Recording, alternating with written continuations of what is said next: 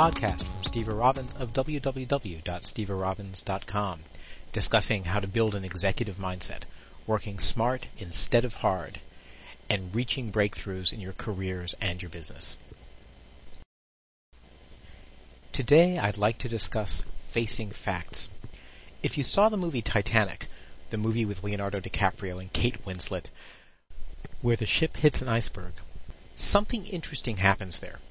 At one point, the ship has been pierced by the iceberg, but it's still afloat. People are still at dinner. They're still having fun, dancing, enjoying the ship. And the ship's engineer rushes to the bridge and is talking to the captain. And he says, "The ship will sink. It is a mathematical certainty." Now, at that moment, everyone on board the ship was enjoying their lives and going on with what they didn't know might in fact be the last evening of their life. But even though they were having fun at that moment, it was a mathematical certainty by that time that the ship would sink. They couldn't predict exactly how or exactly when. They couldn't predict exactly and precisely what order things would work in and would stop working in. But they could predict that it was a mathematical certainty that the ship would sink.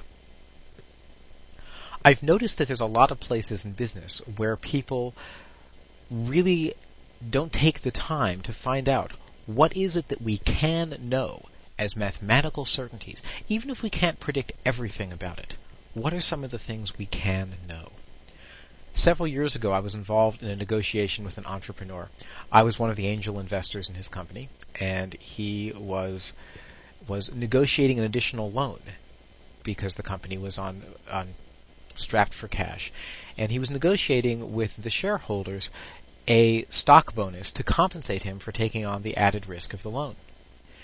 Now, he was presenting a particular package that was worth a certain amount of money. But we said to him, look, at the very, very most, it doesn't make sense to compensate you by giving you more stock than the value of the loan. Right? If he needs to borrow $35,000, and that's the loan that he's personally guaranteeing, and he wants us to give him more stock so that he will take that risk for us, well, it doesn't make sense for us to pay him more than $35,000 for taking that risk, because if we're willing to pay him $35,000 for taking the risk, we should just give him the money and have him not take out the loan at all. In that moment, he was astonished because he had never thought of it that way. And what we had done is we had stepped back and we had said, you know what? We don't know what the right amount to compensate him is. We don't know even if he should be compensated. But we can tell that at the very least, the one thing that is mathematically certain about the situation is that it doesn't make sense to give him more money to take a risk than the value of the risk that he's taking. Because then we can just insulate him from the risk. Another place where people don't really think through the fact-based consequences of their actions is in the economics of overworking people. It's always amazed me. I come from a world primarily of startup companies, and it's almost this romantic notion of, ooh, we're a startup, we're going to work 100-hour weeks, we're going to not get any sleep, our eyes will be bloodshot, we will be panting when we get home from lack of sleep and exercise. Yeah. Once you've been through 9 or 10 startups, believe me, the romance wears thin.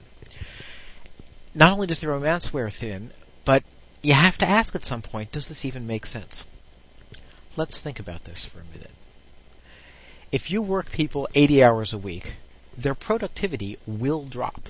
That's guaranteed. Study after study after study shows that after a certain amount of time every day, people just can't be productive anymore. The human brain is not built to go at full capacity for, well, frankly, it can't even go for 8 hours a day, much less for 10 or 12 hours a day. But at some point, the productivity is going to start to taper off. Well, if you're working people 80 hours a week, not only is productivity going to start dropping off, but people are going to get stressed out. They're not going to be able to take care of their home life. And chances are real good they're not going to get enough sleep. And between the stress and the lack of sleep, their health is going to suffer. And when their health suffers, they're either going to miss time or their productivity is going to drop. Because when you're sick, you're simply not able to be as productive as you are when you're healthy, well-rested, and having a good time and enjoying your life. Okay, so far you can probably understand, of course. But you say 80 hours a week. That's double time. Surely, even if someone becomes less productive, you're still going to be getting more out of them by working them 80 hours a week than by working them 40 or 50. Maybe, but maybe not. Let's take a look at the mathematical reality here. Let's say you're working someone 80 hours a week. That means that every workday is a 16-hour workday, right? Because an 8-hour workday is 40 hours a week. So a 16-hour workday is what people are working if they're working 80 hours a week. You know what? You don't work people 80 hours a week. Let's try 60 hours a week. Let's say you're working 60 hours a week. 60 hours a week is going to be a 12-hour workday. 5 days a week times 12 hours is going to be a 60-hour work week. If you're working people 60 hours a week, let's say between the lack of sleep and the stress, that it decreases their productivity by 10%. And that's probably a conservative number. If you read some of the books, The Power of Full Engagement, look at some of the research, you'll discover that people lose a lot of productivity when they start to taper off. It's not a thing where people just gradually lose a little bit. If you're working people 60 hours a week, chances are they're losing more than 10% of their productivity. But let's say that working 60 hours a week decreases their productivity by a mere 10%. Well, if it decreases their productivity by 10%, that means that you're essentially losing 6 hours a week of their time, because 10% of 60 is 6. Which means working people 60 hours a week in such a way that it causes them to lose 10% of their productivity is exactly the same as working them 54 hours a week with no productivity loss. Well, if you assume then that maybe they're taking a 20% decrease in productivity, which is probably a more realistic number, that means there's an additional 12 hours a week, because 20% of 60 hours a week is 12 hours, which means 12 hours divided into 5 days is 2 hours a day, or it's actually a little more than 2 hours a day, which brings people back down to about 9 hours and 9.5 hours a day worth of work week.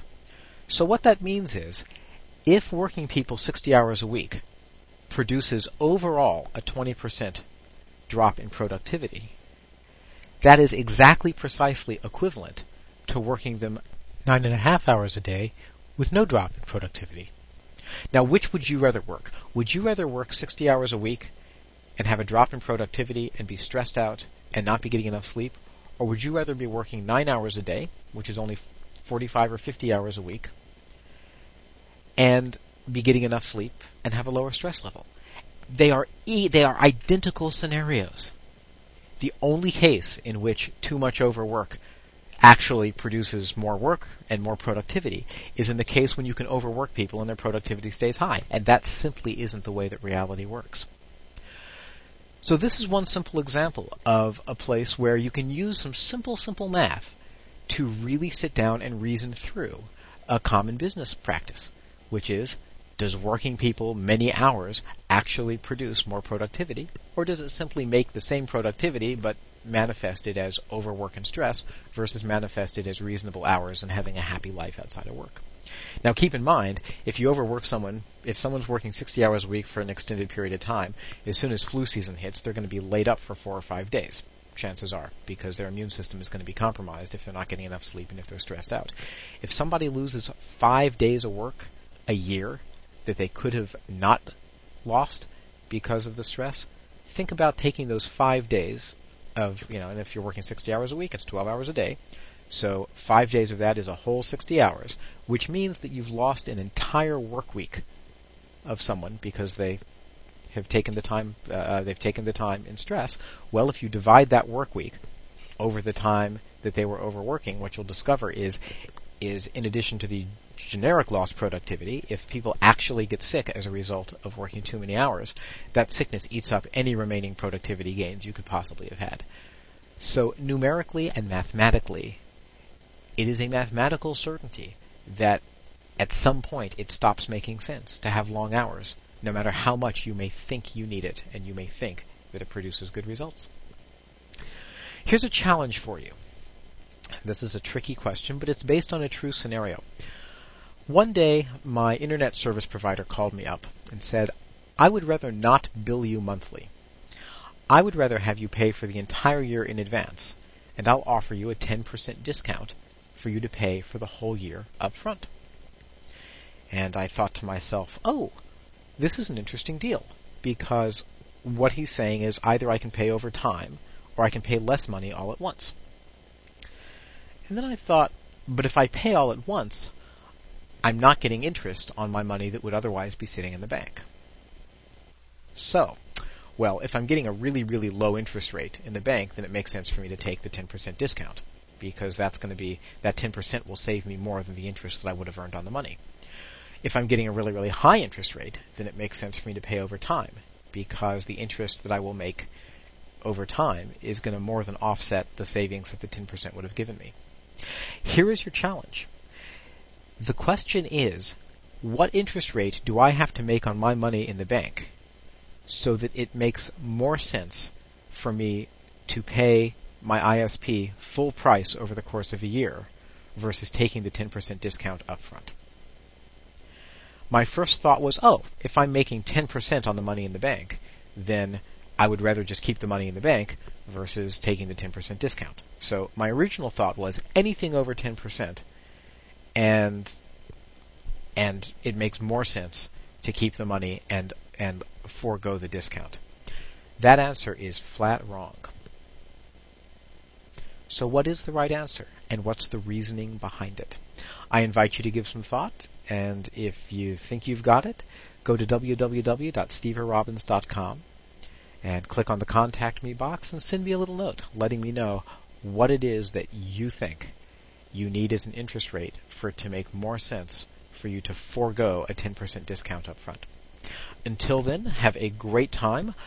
Today was a little bit more mathematical than usual, but I thought that it makes some sense to walk through some of these simple scenarios. Because even though you can't make definite statements about things, sometimes you can tell a lot about whether something broadly makes sense by doing a pretty simple analysis and just applying some numbers the right way.